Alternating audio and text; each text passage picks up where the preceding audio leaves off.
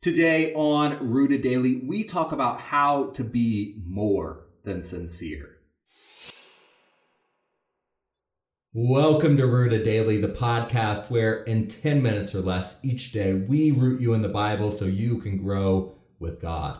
I'm Brandon Levy, and I just read this report about a New York hospital where a patient was mistakenly given carbon dioxide instead of oxygen. The police report said that the patient died almost immediately. And while that's a tragic story, it illustrates an important spiritual truth, that sincerity isn't always enough.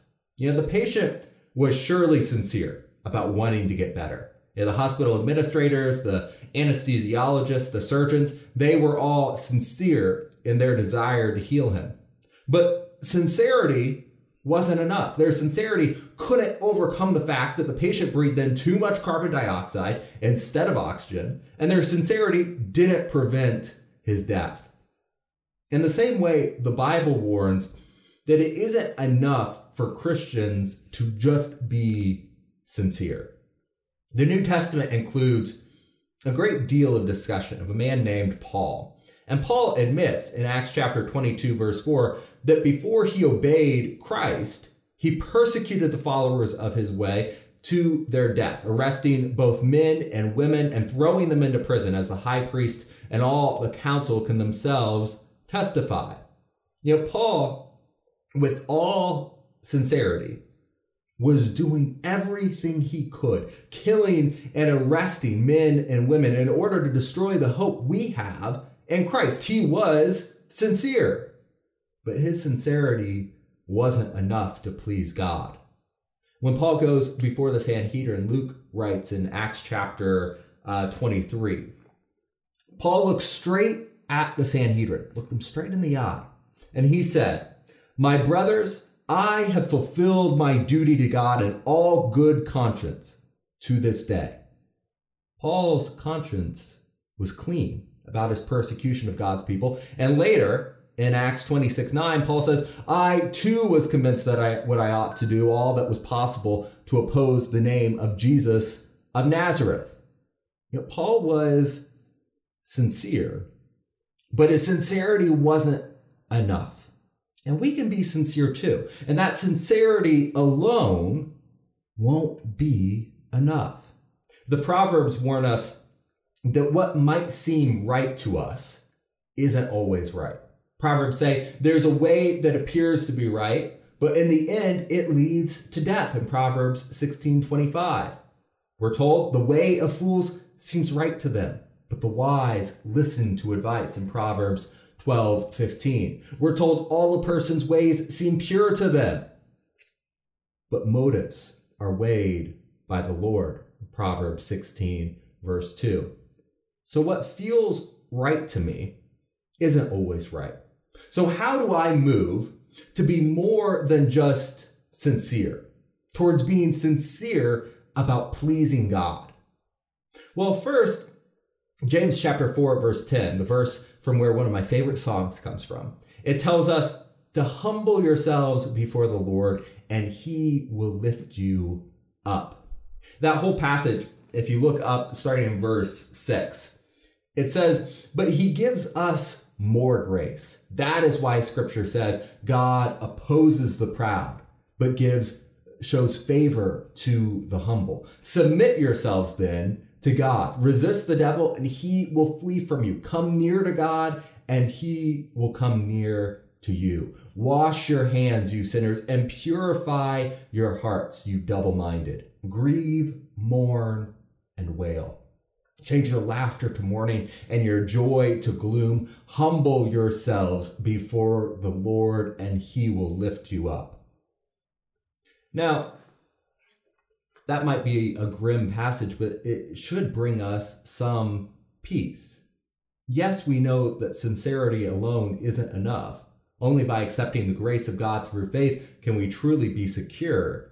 But God isn't elusive about how we can go about this. He says simply, be humble.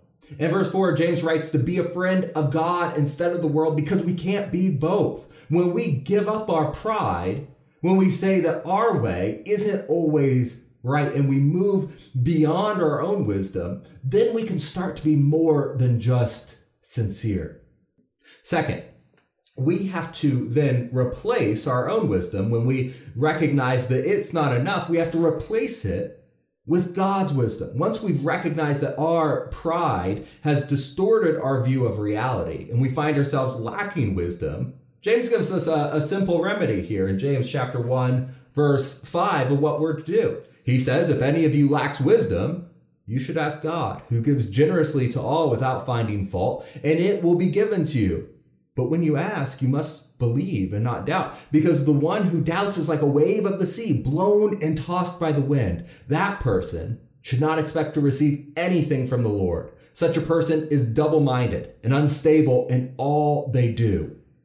Ask God, and he will provide the wisdom you need to be more than sincere.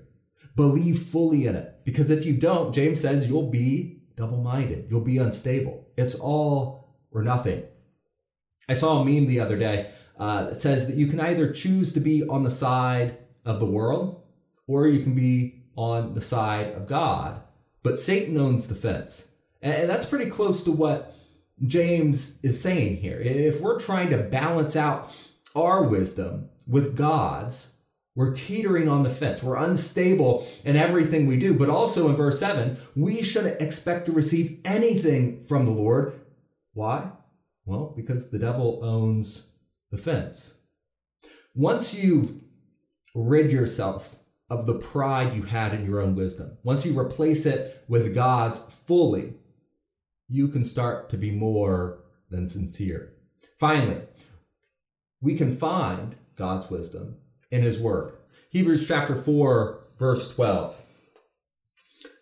It says, for the word of God is alive and active, sharper than any double-edged sword. It penetrates even to dividing soul and spirit, joints and marrow. It judges the thoughts and attitudes of the heart. Nothing in all creation is hidden from God's sight.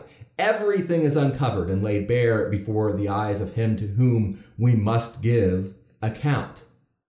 God is the creator, and nothing in his creation is unknown to him. He is all-knowing, and he has revealed everything we need through his alive and active word. His word is sharper than any double-edged sword, and he has the ability to judge our actions and our sincerity.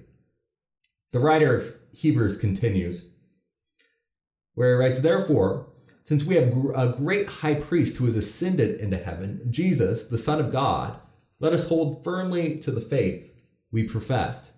For we do not have a high priest who is unable to empathize with our weaknesses, but we have one who has been tempted in every way, just as we are, yet he did not sin.